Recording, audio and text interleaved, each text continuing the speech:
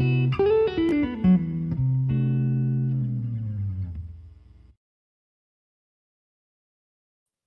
right, how's it going, everyone? Brian Zimmerman here, executive editor of Jazz Is Magazine. Want to welcome you to another episode of Jazz Is Live. And of course, not just any episode of Jazz Is Live, but a Miles Monday episode of Jazz Is Live. That's right, today is Monday. And you know what we do on Mondays? We celebrate all things Miles Davis. To do that, I will be joined, as always, by my co-host, drummer Vince Wilburn Jr., nephew to Miles Davis. And I will also be joined by our very special guest today. That will be the one, the only Christian McBride. Now, Christian is a 6-time Grammy-nominated bassist, band leader, and composer. He is the only bassist to win a Grammy for Best Improvised Jazz Solo, as a matter of fact. He's also the host of the radio program Jazz Night in America, which is produced by NPR and WBGO. So you may have heard him on the airwaves that way. And he's the artistic director of Jazz House Kids, a not-for-profit arts and entertainment organization that helps students gain an artistic edge using jazz as a teaching tool to build a foundation based on music, mentoring, education, and apprenticeship. That is a beautiful thing.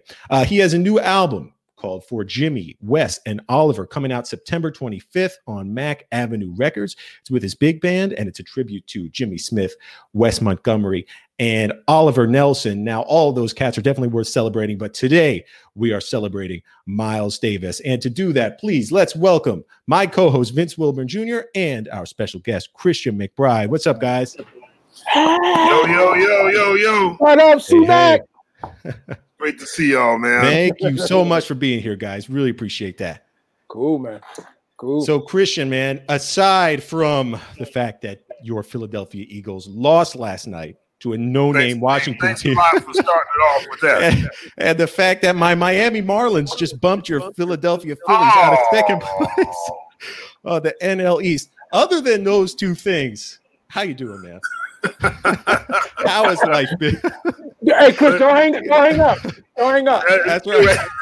Let me get that lemon rind tape.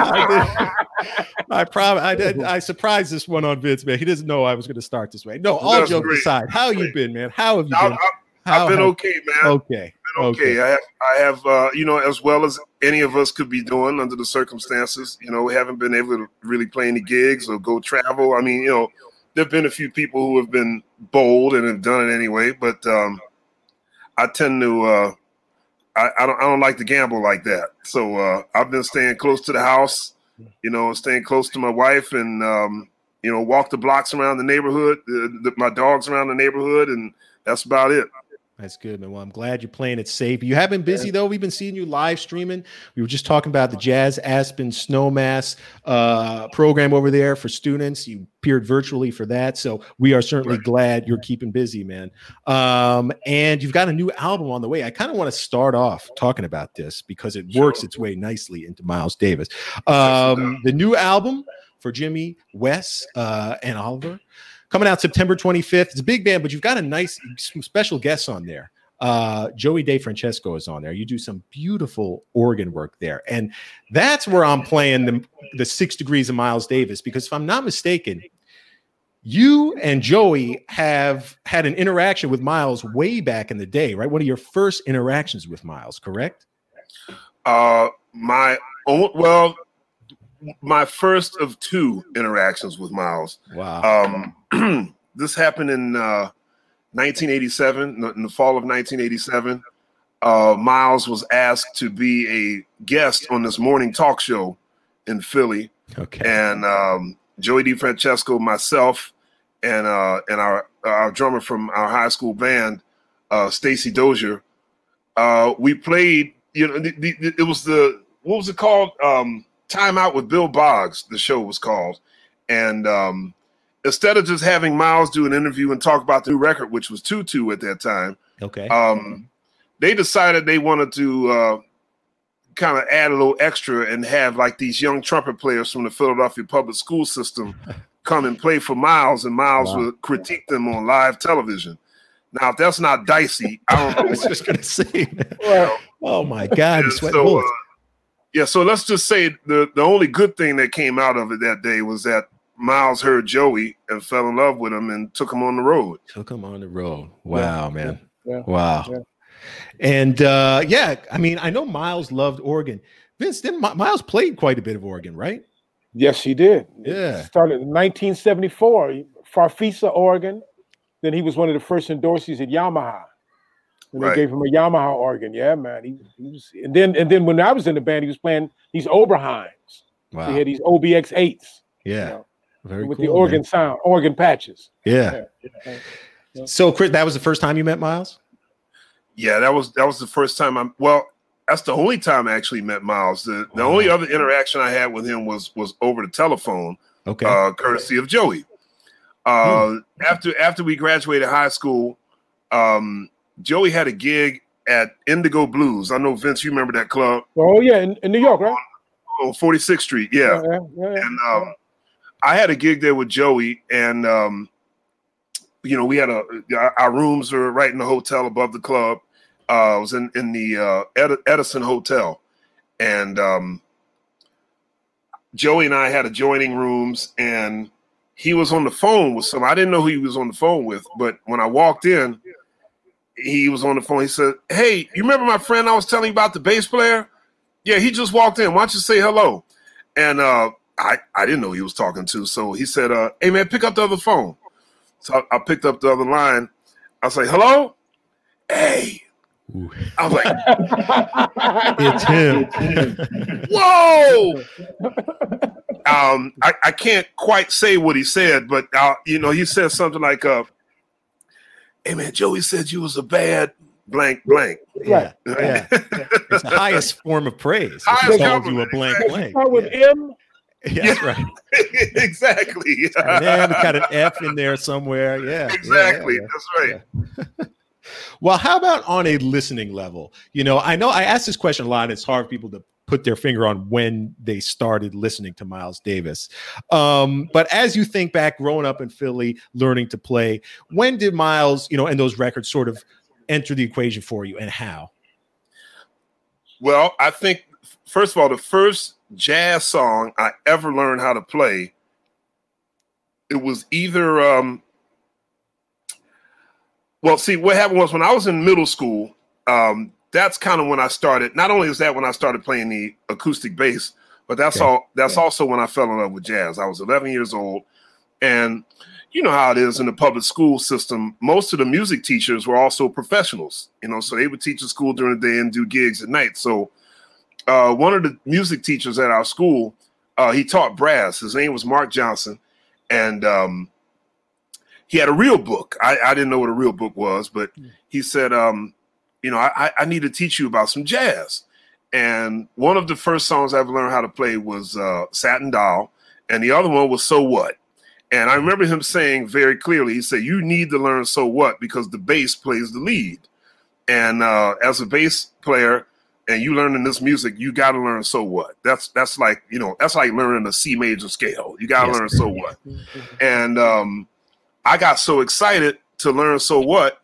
I told my great uncle, who's also a bass player, I said, "Uncle Howard, I learned this song called So What. Do you have a recording of So What?"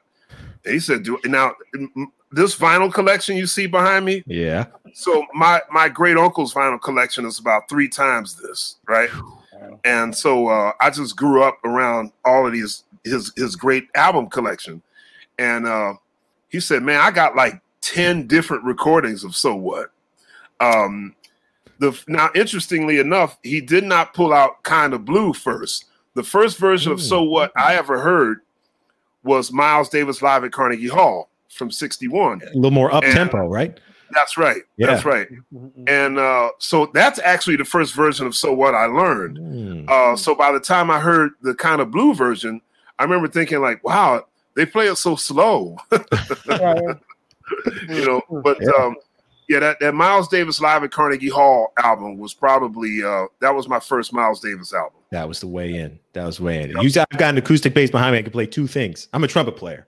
That's my main axe. But I could play So What and a blues in G that doesn't go above 3rd position. There you go. That's all I know. Cool. That's all I know. Right on, man. But at the same time, so as you're working your way into classic Miles, You know, this was during Miles' period where he was getting into the more electric stuff. And he was already in the electric stuff. Exactly. Yeah. This is the 50th anniversary of Bitches Brew, if I'm not mistaken. Mm-hmm. What impression did those, you know, because you're studying acoustic bass, you're making your way into the classic stuff. You're kind of at a cool position because they both converged on you at the same time. So what was your impression of those albums hearing at the same time? I remember being excited to hear Bitches Brew because I read about it before I heard it. Yeah. My great uncle also, you know, he's the one responsible for getting me into this music. So he turned me on to Carnegie Hall, and he also gave me he had a stack of old downbeat magazines, and he said, "You take Sorry Jazz Is." No, that's all right. We love downbeat. He gave me a big stack of downbeat magazines, and he said, you know, read up on this and learn about the history. And so I remember reading about Bitches Brew before I heard it. So when I finally did hear it, I loved it. I thought it was like I mean, because, you know, by the time this happened, this was the early 80s. Right. So like hearing electric music was no big deal for me. You know, it was just kind of like, oh, okay, Miles is funky too. All right, solid. Right. I can get with that, you know. And then by the time I saw Miles live for the first time, I mean, I was just excited. And this brother on the chat with us tonight was playing drums. When was that? Yeah. What city was that too? That was in Philly. Yeah. Yep. Okay. That was in 1986, and BB King opened for y'all. Wow. Yeah. Actually, wait a minute. I'm sorry. Wait a minute. It might have been 85. Okay. 85, 80. Because I know I saw Miles like 4 years in a row. It was a theater, right? It was outdoors. The Academy of Music. No, this was. That was 85. That was 85. Yep. Yeah, I was there for that. All right. Hey, Christian, I have a question. Yeah. When your uncle started you out, telling you to check out Upright, you were already playing electric, right? Yes. Yep. Now, Correct. were you playing electric with Questlove and those guys at 11, or when you got in high school? I didn't meet Questlove till I got to high school. We grew up in the same neighborhood and didn't even know it, man. We literally grew up 3 blocks from each other, and we didn't meet until high school. But when we met, you know, it was like, you know, we were kindred spirits. Mm-hmm. Well, it was interesting because like I was sort of like I was the conduit between like Joey and Amir.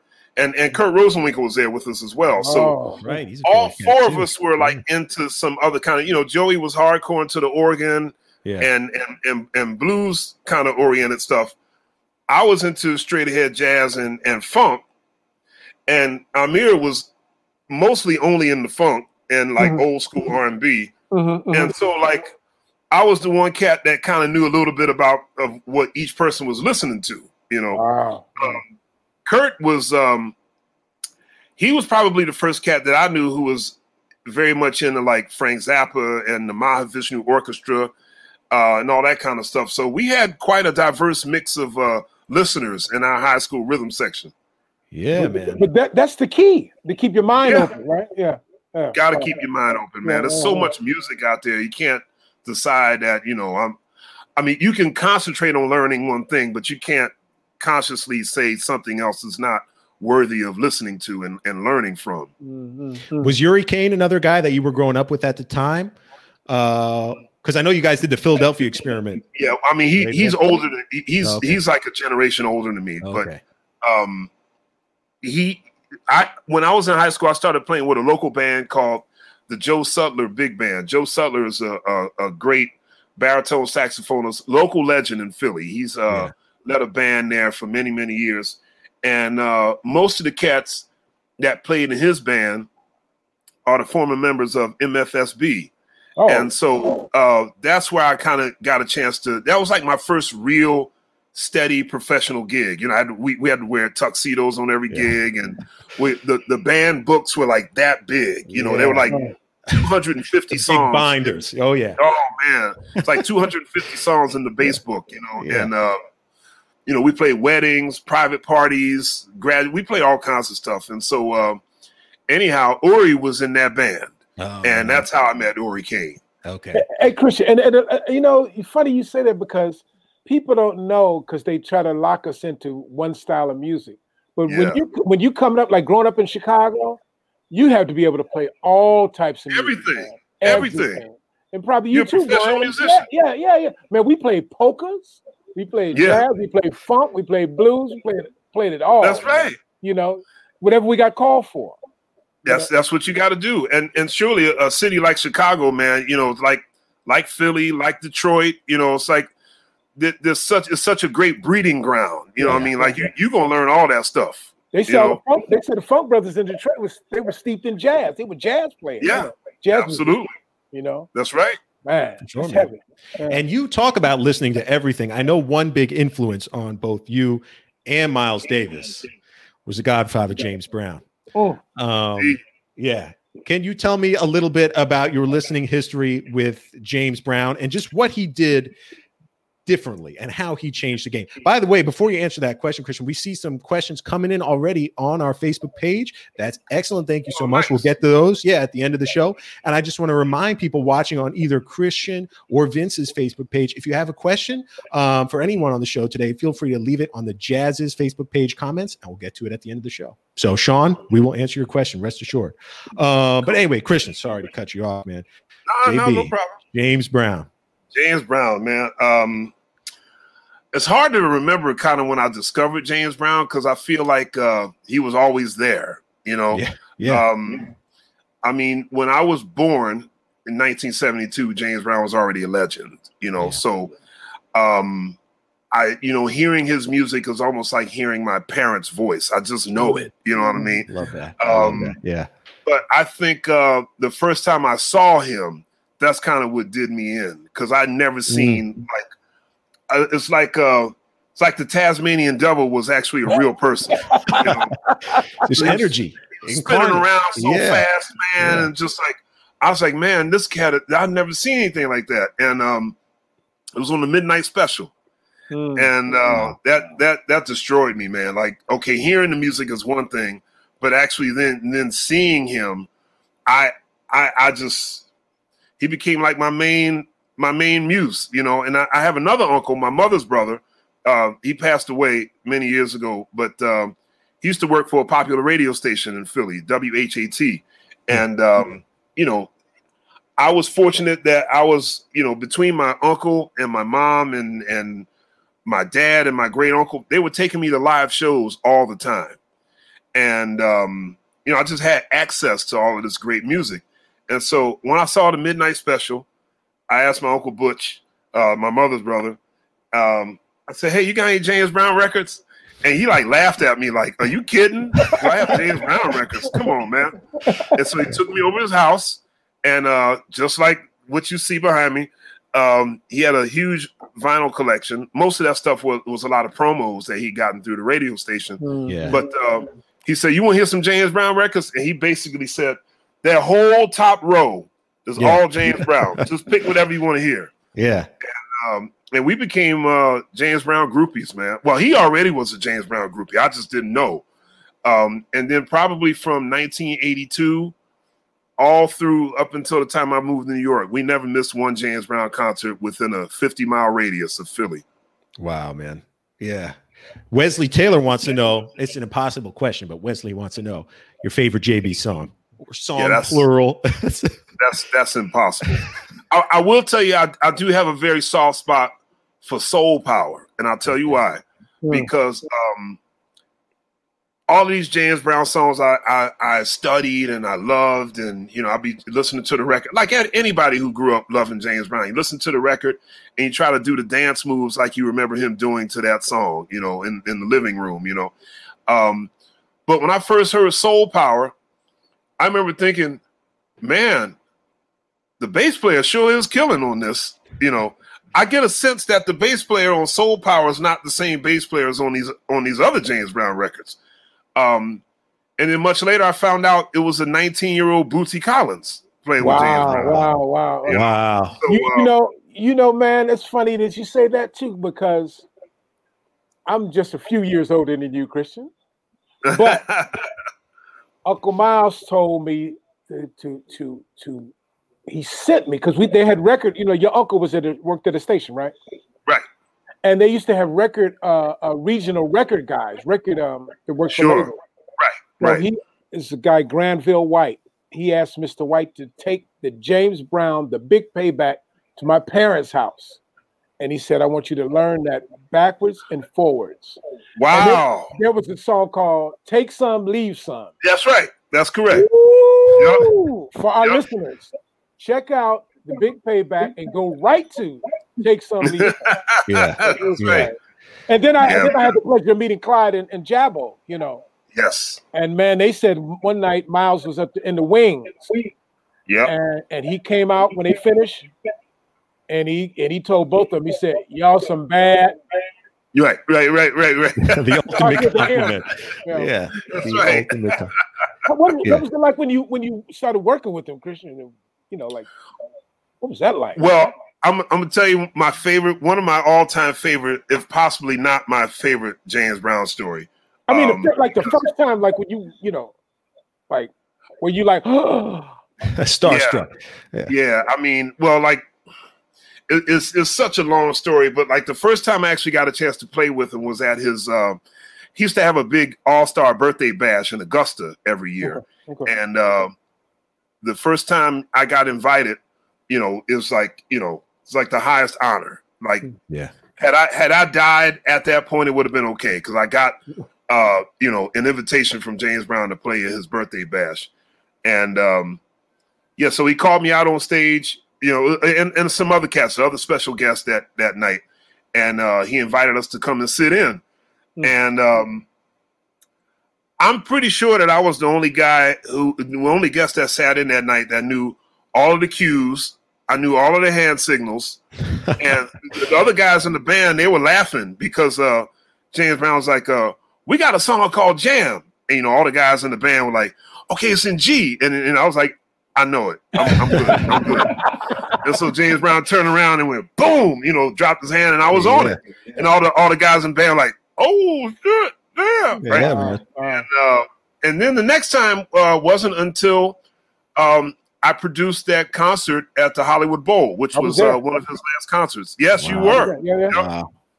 And that was definitely the that was a special night, because James Brown was already, he was quite ill by that point already, and he wasn't moving quite as fast as he had been, and but it didn't matter, it was like James Brown. I had a chance to spend a lot of time with him and talk with him and hang with him up until inside the time of that birthday bash in 1997 and that Hollywood Bowl concert. There's quite a saga in there, but we had dinner at Victor's Cafe in New York, and we sat at this table, and we were talking about jazz. And I asked Mr. Brown about Miles Davis because obviously we all know how much James Brown had, what an influence he had on Miles. Yep. And James Brown, of course, there's confidence. And then there's James Brown. I don't think most people can have that kind of confidence, right? And so he says that I said, Mr. Brown, what do you think of Miles Davis? And I thought he was going to say something like, Miles was a great artist and, he influenced a lot of people. He said, Miles checked me out. Miles is James Brown, man. That's true. He's not lying. He's not lying. But it was just beautiful how none of what Miles did mattered to him except what he influenced, right? Right. He said, when Miles went, he did On the Corner and Live Evil, all that stuff, Bitches Brucey, that's all me. He loved Miles. He did. He loved Miles, right? Yeah. And Sly and Family Sly. Yes, big time.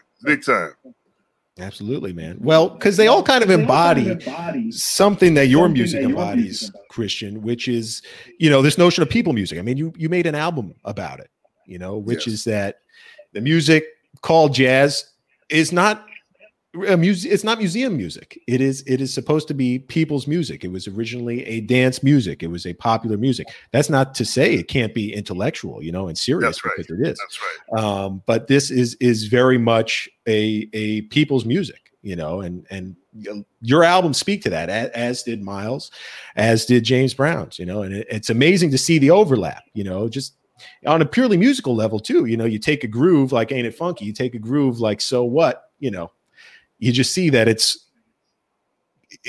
freedom to explore in these grooves, these vamps, so it's an amazing lineage.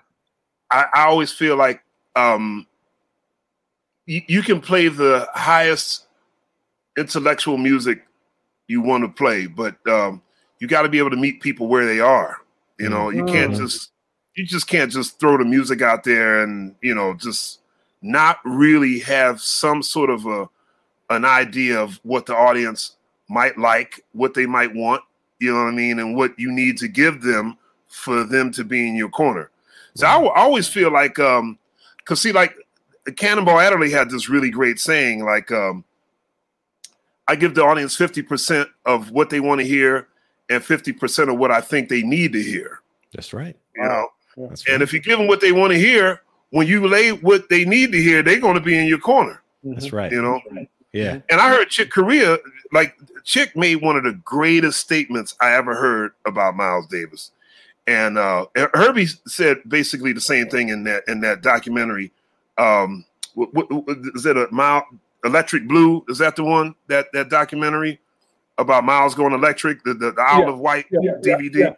Yeah. And so, basically Chick was saying it just really gets to him when he hears people making that myth, giving that whole myth of Miles didn't care about the audience credence. Chick was like, I can't stand like people still like to make that myth. They put life into that myth. He said, let me tell you something. Miles was always acutely aware of what the audience was digging. And, he knew that. He said, Miles, he described him as the greatest dramatic actor in the history of jazz. Christian, I was like, wow, that's kind of hip. He would, hey, Jeff, I'm getting some echo. Some echo. Anyway. Yeah, he would, can you guys hear me? We got you. And then he would critique us and then fine tune it. And then the next night he would change the set list based on wherever we were in the world. And he could right away he would call another tune. He would change the set list because he had that feeling on how the audience was responding. Yeah. And it was the most amazing thing, man, to witness that, Yeah, man. But it was heavy. And Electric Miles is the name of that documentary, I think it was. Okay. Yeah. And that actually, and it might be, Christian, I don't know if you have headphones or anything, but that may help with the reverb. Although it seems like we're looking good. But it's a good segue to Sean's question now that you bring up Chick Corea, because you got your start, Christian, playing with the elders, man. Freddie Hubbard, Benny Golson, Chick Corea included. Sean's question is, and I can see if we could pull this up. Christian, can you kindly speak to how it felt to play with Chick Corea? Generally, the dichotomy of playing with a musician that played with Miles before you were born. We talk a lot about on this show how Miles' influence trickles down, from player to player to player. So I don't know if you've had any clear memories of playing with Chick and maybe conversations you had about Miles in Chick's group. Yeah, one thing I've always appreciated about somebody like Chick, somebody like Herbie, they demystify jazz. People like Miles Davis, Art Blakey, John Coltrane, they are otherworldly, larger than life figures. Right. And we somehow, in many ways, don't think of them as human. Like, if we weren't able to be around them, then we're just not going to be good, right? Yeah. Like, somehow, like, if you miss that boat, then sorry, you just aren't going to be that good. And when I hear people like Chick talk about Miles in this way, like, he was a person. Yeah, he was a bad dude, but I mean, he was a great band leader who was a human being. They say the same thing about Art Blakey.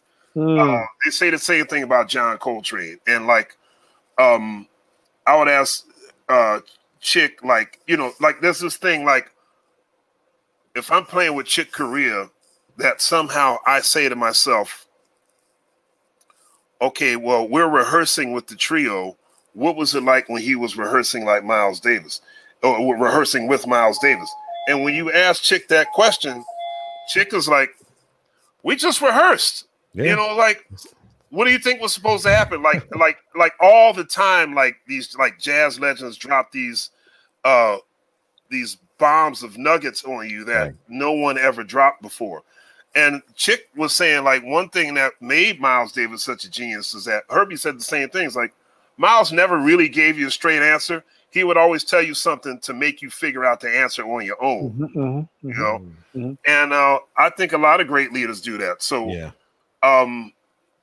that's a long way of saying, after playing with Chick Corea all these years, the thought of him having played with Miles Davis really stopped coming to my mind, like after like the second or third gig. Because at some point you got to focus on the gig. I'm playing with Chick Corea. You know, I'm not worried about what Chick Corea did with Miles Davis right at this moment. He just put a hard-ass piece of music in front of my face. Now, I have to learn that. The question is not how would Miles have approached this. It's how do I make this work for Chick Corea's group? Hey, Christian, because Miles ain't playing that bass up there on the bandstand. Hello. Exactly right. But Chick told me when he first got with the gig, right? First gig, I think, was in Boston. Right, Baltimore, I think he said. Baltimore, okay. They didn't. Did he tell the story? They didn't rehearse anything. And no rehearsal, right? Miles was at the bar, and Chick was sitting at the other end of the bar, and Miles just said, "Nice touch." And that was it. That was it. That's right. Nice touch. Right? You tell that story? Yeah, he also told me, he said, Miles, like, you know, no rehearsal. He just showed up for the gig. Yeah. And he's like, Miles, what do you want me to play? You know, he's like, play what you hear. That's right. It's like, wow, okay. And he said that first set, man, you know, because Tony was still in the group, and Chick said, you know, he was just like, oh man, this is the band. Yeah. Like, oh my God. Yeah. He said, man, as soon as they counted that first song off, man, he said he like held on to the piano stool, man, because it's just Miles and Tony just off to the races. Rocket ship. Yeah, man. Yeah. But just like that, Christian, when you were a Chick, you know, it's off. You know, you don't have time to really.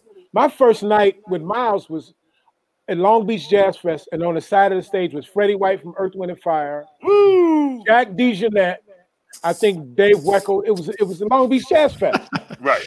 I didn't even want to look over there. You know, I didn't want to look over the side of there. I just had to focus on the music. You know. That's right, man. You got to focus on the gig at hand. Yeah, man. Wow.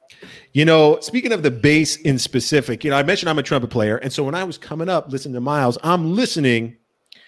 Kind of a weird way to say it, but through the ears of a trumpet player, you know, I'm listening for Miles' technique. And I'm curious, as a bass player, listening to Miles Davis, were you listening for things like how he would lock in with a bassist and what his bassists were doing to kind of support him? First of all, I think Miles, I mean, you talk about time and playing with the rhythm section. Yeah. See, as a rhythm section player, I know Vince, he'll attest to this. When you play with horn players who have good time and who can lock in with the rhythm section, it makes our job so much more fun. Yeah. You know, like I can't, it's hard for me to play with non-rhythm section players who like to float on top of the beat. They even say it themselves. They're like, oh, you know, like the rhythm section is doing their thing, and therefore I can kind of float on the top. Right. And I'm like, look, stop floating. Be in there with us. Yeah. You know what I mean? And man, the way Miles has always played time. Yes. There's this recording of Miles at the Newport Jazz Festival. I think it's from 66 maybe. And they had just started playing Gingerbread Boy, because you know Miles Smiles, they kind of play it kind of fast. But on this Newport gig, they play it kind of slow, which makes me think that they just kind of learning it. Like, you know, they just started playing it. And Miles' first two courses, Tony's kind of back there dancing, he's doing this thing, just playing all kinds of stuff. And just Miles, through his trumpet, he made this really amazing kind of signal like, okay, here's the time, and now we're going to swing, okay? Yeah. Young blood on the drums. I know you love Tony. I know you love Tony. That was yeah, definitely. But Miles just plays like these like these bip, bip, bip, and like just the time was just so strong. That was the signal. That was the JB hand signal. That was the JB hand signal, man. I mean, obviously, I love the way Miles plays time. He's always swinging. I mean, even when he's funking, he's right in the pocket. But nobody tells a story. Nobody tells a story. Nobody takes the nobody brings more of a human, emotional element to music like Miles did, particularly as a trumpet player. Right. And early in my career, like Freddie Hubbard was the first gig that I had that really gave me some credibility on the larger scale in the jazz world. So I'm always going to be a Freddie Hubbard man because he gave me my first chance. Yeah. But even Freddie would say well, Miles, Miles is the cat.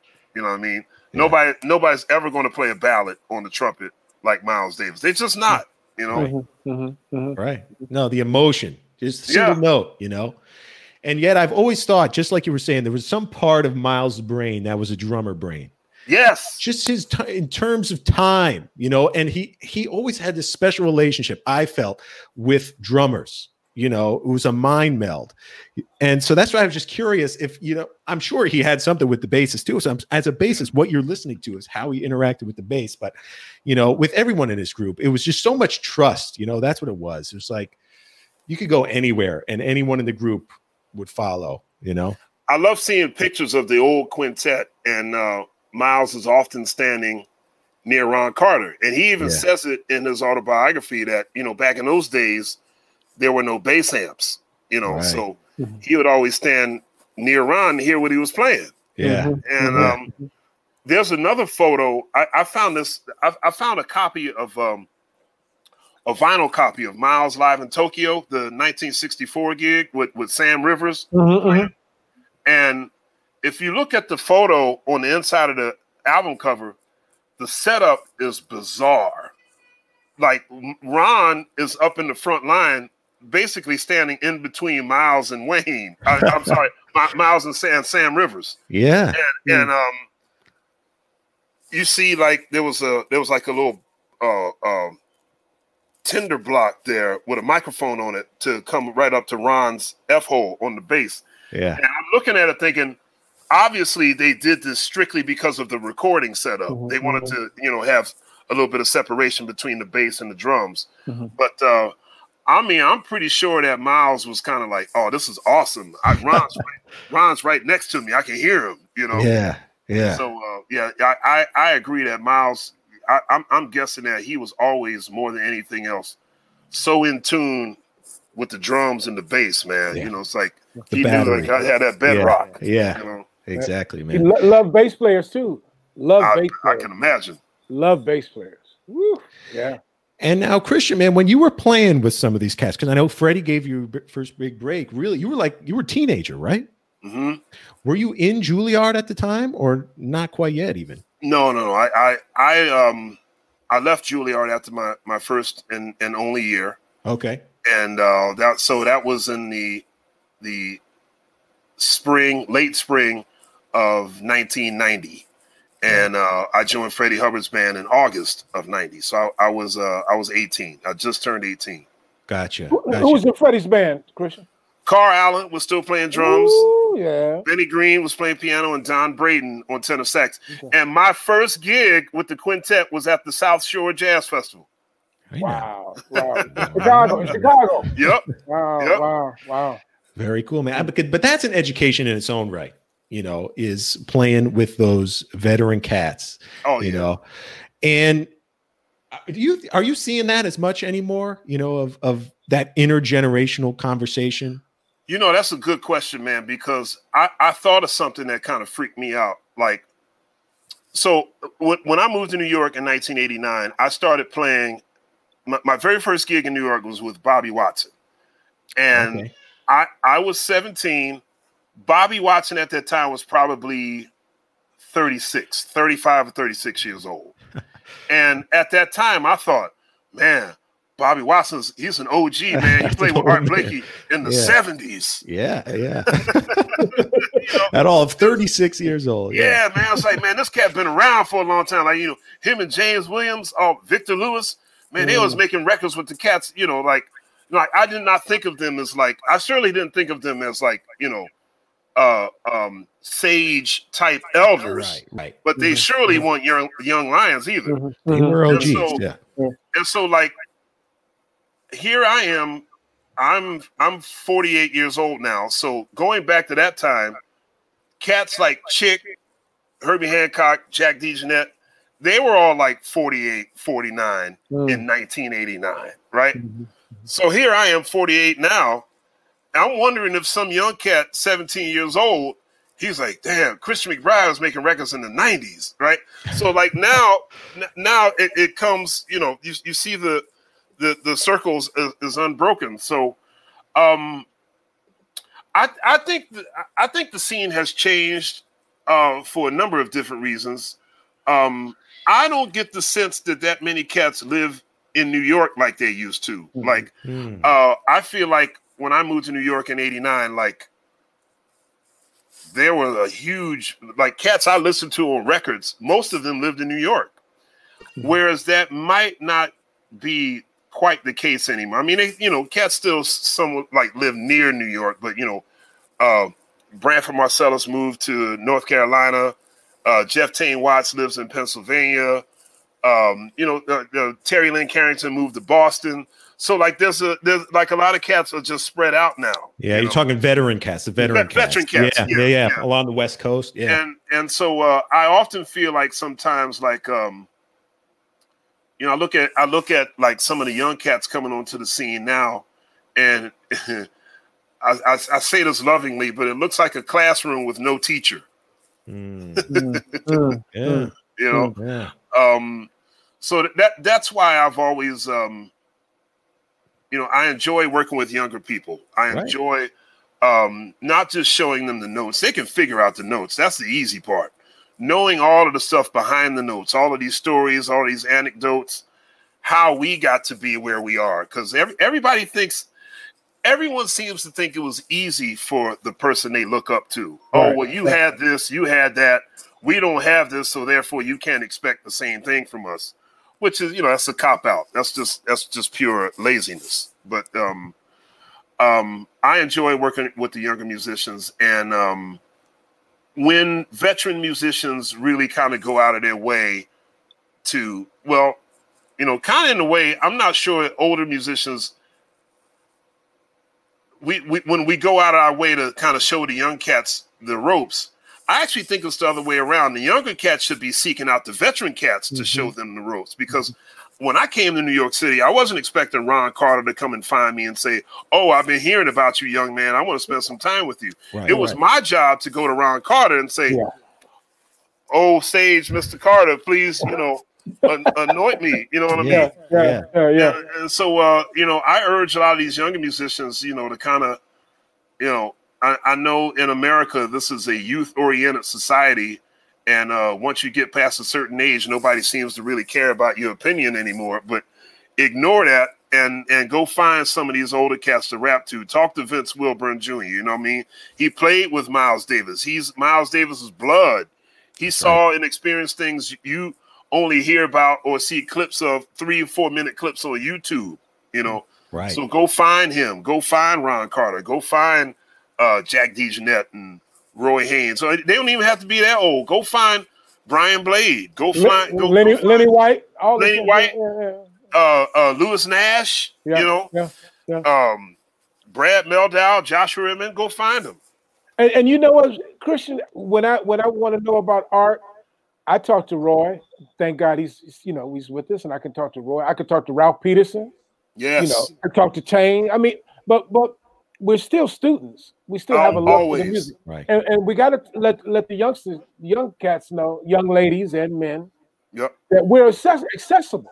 You know, Yes. it's not like we can't share what we learn, and That's right. people should know that. You know. Yeah. Right. Indeed. I watch you working with Quincy. Quincy Phillips. Oh, that's my man. He called me. I love him. Yeah. But that's just the past. Reaching out. You know. That's right. That's right. Yeah. And you're doing it in a major way, Christian, with Jazz House Kids. So is anything going on with Jazz House Kids? You're kind of on hiatus here with, everything that's going on with the virus, or what's? Well, no, not really. We moved all of our classes online. Okay. So, just like everybody else, we're living our lives on Zoom chats, and, every day we're on the laptops, Yeah. All right, man. Well, that's a beautiful thing. Hey, we've got a couple questions here. Let's see if we could go back and dig in. Now, Rune, watching on YouTube, wants to know about one Miles Davis collaborator. We'd love to hear Christian talk about his collaboration with George Duke. Man, some of the funkiest stuff out there. Man, he became my second father, pretty much. Wow. Out of all of the great, legendary jazz artists that I had a chance to play with, probably my greatest influence and the person who I spent the most time with was Ray Brown. And Ray Brown started a band called Super Bass with myself and John Clayton. So to be able to actually be in a band with someone I admired that much was a great honor. And somewhere in the late 90s, I was about to make my third record for Verve, and I wanted to play. I wanted to do something different. I wanted to get funky. I was really starting to get tired of everyone saying, "Oh, Christian McBride, the young lion, the Ray Brown protege, the straight ahead practitioner." It's like, did they really believe that? Is that kind of what I gave off? Because I was playing with a lot of other people other than just straight ahead cats, but that's kind of where I made my name, Right.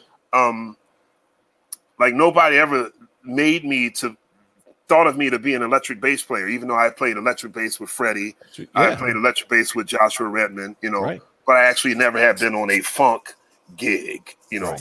And so when it came time for me to make my third album on Verve, which was called A Family Affair,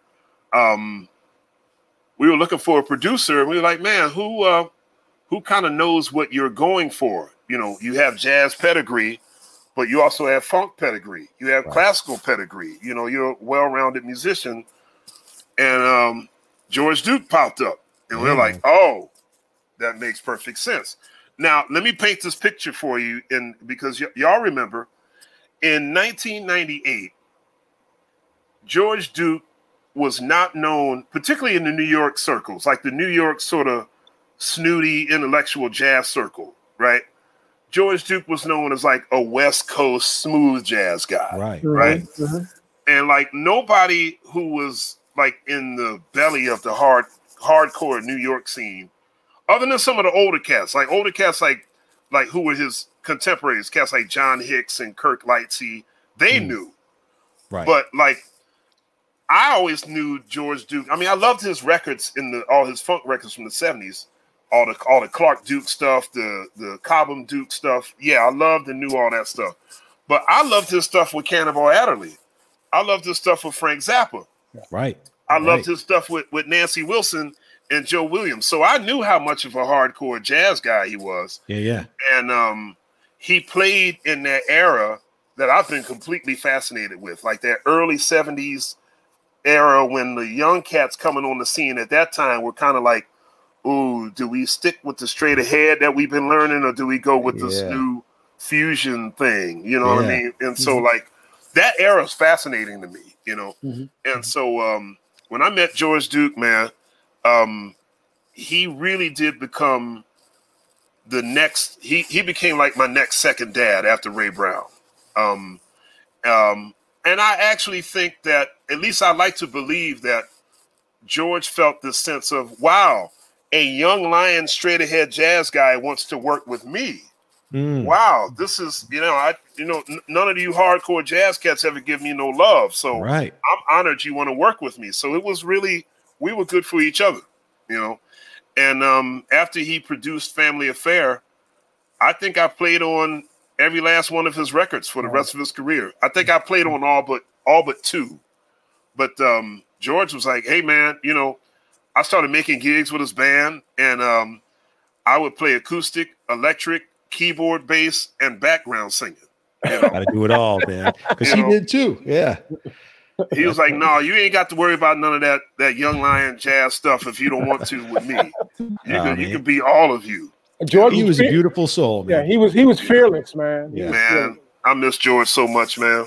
And you're right. That was kind of a fascinating era because it was like a fusion, but it was more like a popular music fusion that kind of ran parallel to the jazz rock, punk fusion. That's right. And all those cats from like Stuff, Richard T. Yeah, man, they were kind of lost to time. But George played with Miles on Tutu, right? Well, a couple records. He wrote a composition called Backyard Ritual. Yeah. Yes. And he had a bunch of songs he was submitting, and he sat in with us in Montreux, and was killing. Yeah. Killing. Oh yeah. And it's a keyboard bass. You strap it around. That's right. It's footage of it on YouTube. I think we wrote over together. Something we were together right before the concert, and he was just, you could feel it that he was going to heat it up.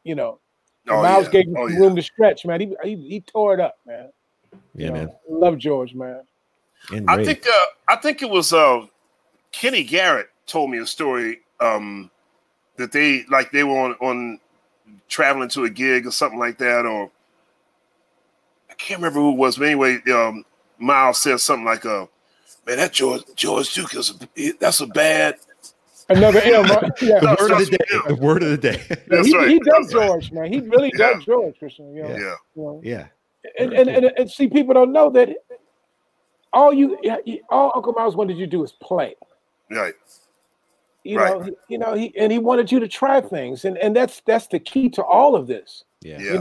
Christian, you don't get locked into. You're a hell of an upright cat. You play the funk, but there's like Wayne Shorter says, without a net. I always refer to that. You got to go for it, man. That's right. You got to go for it.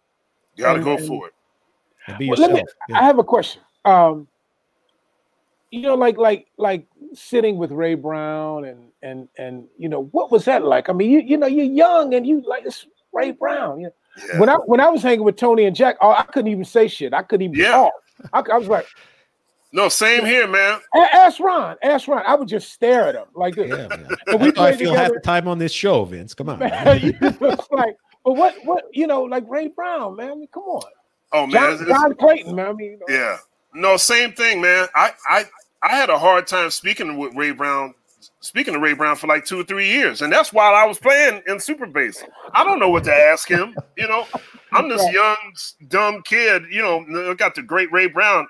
This man played with Bird. This man played with. This man was married to Ella Fitzgerald. Played with Frank Sinatra, Oscar Peterson. I have nothing to offer in this conversation. But I was playing a gig with my dear friend, the pianist Benny Green, and Ray Brown. Yeah, that's right. And our manager at the time was very close with Ray Brown. She said, "I'm going to bring Ray to come hear you guys tonight." And this was in 1991. And sure enough, Ray Brown walked in the club, and Benny and I, we were scared to death, man. It was the great Ray Brown. Here we are playing our stuff. Like, oh man, wow. And so after the set was over, we went and sat with him, and he liked what he heard. He was very nice to us, very complimentary. And as fate would have it, Benny Green wound up replacing Gene Harris in Ray's trio less than a year later, and then he created Super Bass not too long after that. And man, what can I say about Ray, man? It's just like that. There's old school and then there's old school. Like Ray Brown was like 40s, 50s old school. I mean, him and your Uncle Miles were contemporaries. In fact, in Miles's autobiography, he daps Ray Brown up pretty big at one point. And that was surprising because, like, it's rare that, because, you know, I don't think Ray and Miles had a chance to play together that much after the 1940s. But I remember Miles said in his book, he said, I remember when Ray Brown came to Minton's Playhouse and killed everybody with his bass playing, you know. And I remember thinking, like, wow, Miles really gave it up to Ray Brown, you know. Wow, yeah. And he loved Mingus too. He loved Mingus. Yep, that's right. Yeah. And man, what can I say about Ray, man? He was just he felt like a dad, but he was the same age as my grandfather, so he's probably more like a granddad than a dad. But yeah, man, he was always he's another one of those cats. He demystified everything. You know, he's like, I was like, you know, Ray, how do you and Oscar Peterson remember all those arrangements y'all had, man? I mean, that's crazy. He'd be like, we rehearsed a lot. You know, it's kind of like, duh, right? Yeah. Dr. Ronald Carter said he sat in with you in Central Park with George Duke. Yes. Yeah. He just sent me. I remember that. I think that was my first gig with George, with his band, George Duke's actual band. Wow. Who's playing drums? Billy Kilson played on that. BK. Yep. Yeah, Ray, man. To me, when I close my eyes, I picture the sound of jazz bass. That's Ray. That's just the warmest, most human tone on that bass that he got. Man, that's what killed me. Yeah. The first time I sat in front of him and heard him play, I thought that's what an acoustic bass is supposed to sound like. Yes. That perfect balance of wood, flesh, and steel. Woody. Yeah, man. Yeah, it sounds human. Yep. People want to know about your collaborations, man. Somebody wanted to know about, let's see if I could pull it up. Giancarlo. Is this Giancarlo? Giancarlo wants to know about another Miles Davis collaborator and another bassist working with Sting. You know, working with Sting. Sting strikes me as a cat who knows his jazz, he's a serious student of music. Oh, big time. Big time. The man's he's a sponge. He knows a lot about a lot of things. A true Renaissance man, you know. Yeah. I enjoyed every moment I had playing with him. I mean, you know, we still keep in touch. We haven't worked together in a while, but the last time we played together was I guess it was for his 60th birthday bash at the Beacon Theater a few years back. Nice. And yeah, man, he when I first started playing with him, I was actually kind of curious myself because I thought, you know, is he going to play bass? Is he not going to play bass? Am I going to double? Right. Like, how is this going to work? So, my first gig with him was in Europe, in Italy, and he flew me over maybe like a week before the rest of the band, since I was the new guy, and so I could learn the arrangements and things like that with just me and him. And originally, he said that he wanted me to play both. He said, I want you to play acoustic and electric, and I'm probably not going to play at all, you know. Okay. But as things progressed, he did play a little, and then I played mostly acoustic bass. And on stuff that he would play on, sometimes I would double him. Sometimes I would play like an obligato part, like almost like a cello part. So it was interesting trying to find, you know, different ways to make it work. Right. You know. Right. But Sting could lay it down. Oh, absolutely. Absolutely. Yeah. Cool. Well, hey, we will kind of wrap things up with this question from Shawnee Harris on YouTube. And it's just who are some up and coming musicians you may be digging right now? You know, we're all locked down doing a lot of listening, or maybe not even up and coming. Who you've been spinning a lot lately? What have you been getting into while we're here on lockdown, not going anywhere? Well, there are a slew of amazing up-and-coming musicians now, man. Too many I can think of.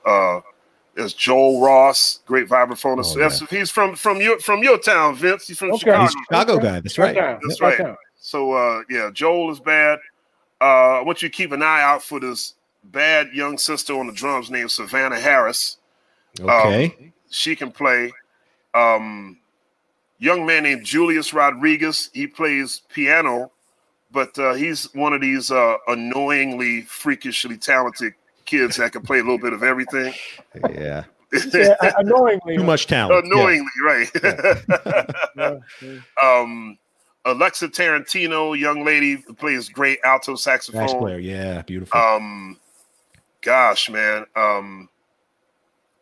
He's not really. I mean, he's been around a little bit now. But Emmett Cohen, who's played with me a little bit, he's a friend of ours. Absolutely, yeah. Yeah. Christian Sands goes without saying. His career is already rolling at this point. So, but man, there's a lot of good talent out there. Absolutely. Well, thanks for sharing, Christian. Man, this has been awesome. It's so much fun talking to you. Thank you for having me. Oh, our pleasure, man. Thank you for the stories. Thank you for the insight. This has been incredible. We should, again, the new album for Jimmy, Wes, and Oliver coming out September 25th, Mac Avenue Records, right? Yes. You've dropped a few singles. Don Is, Pie Blues. That's right. Thank you very much. I love it, Christian. Love it, man. Yeah. Hey, Vince, I'm down there. One of these days, man, we're going to get some, man. Come on, let's get it. Let's get it up in Newport, man. And we're gonna make it. We're gonna make it happen. Okay. Yeah. Okay. Everybody, y'all heard this. Y'all heard it. Keep it to it. Keep it to it. That's right. No, it's in public now. No, we're gonna make that happen. Hey, Christian, thank you, man. Thank you so much. My pleasure. Man. You know, I love Anytime, you. Man. I'm gonna be joining you on Sunday, next Sunday on the games. That's right. Don't we play you guys this season? We coming at you, baby. I think so. Let me check. Look out. Hopefully we have better news next time. I'm a Dolphins fan, so I don't, I'll probably going. I don't have anything good to look forward to. Come back anytime, Christian. Anytime. Yeah, thank you, brother. The pleasure. Yeah, we will see you backstage, man. So long. Love you, brother. Take care. All right. Beautiful episode, Vince. Yeah, another successful Miles Monday. Yeah, B. From one bad MRFer. Our word of the day. That's a good one. Knocking them down like dominoes. That's right. Who we got coming up next? Next week, I believe, is Charles Tolliver. Ooh, yeah, CT. Charles, that's right. That's right. And then September, what is it, the 28th? Trumpet Summit. We're going to be putting together a Trumpet Summit. And we want to know, people watching, who would you like to see on this Trumpet Summit? We're starting to put this panel together now, but we want your input as well, because we love hearing from you. Yeah. Vince, thanks again for another Miles Monday, sir. Happy birthday to Nasir Jones. Nasir Jones, rapper Nas, another lover of Miles Davis. And we worked on the evolution of the groove together, man. It's Illmatic, baby. It's Illmatic. Man. Love you, B. All right, Vince. Shout out to Jeff behind the scenes. Where are you, Jeff? Producer Jeff, holding it down behind the scenes. Jazz is, man. Love. That's right. Check us out at jazzis.com. Check the Miles Davis store out. Where can they do that, Vince? MilesDavis.com, baby. That's right. MilesDavis.com. MilesDavisShop.com. Wear your mask. Wash your hands. Wash your hands. Stay healthy, everyone. Stay healthy. We'll see you soon. Peace out. Thanks for watching. Peace. Love you, B. So long.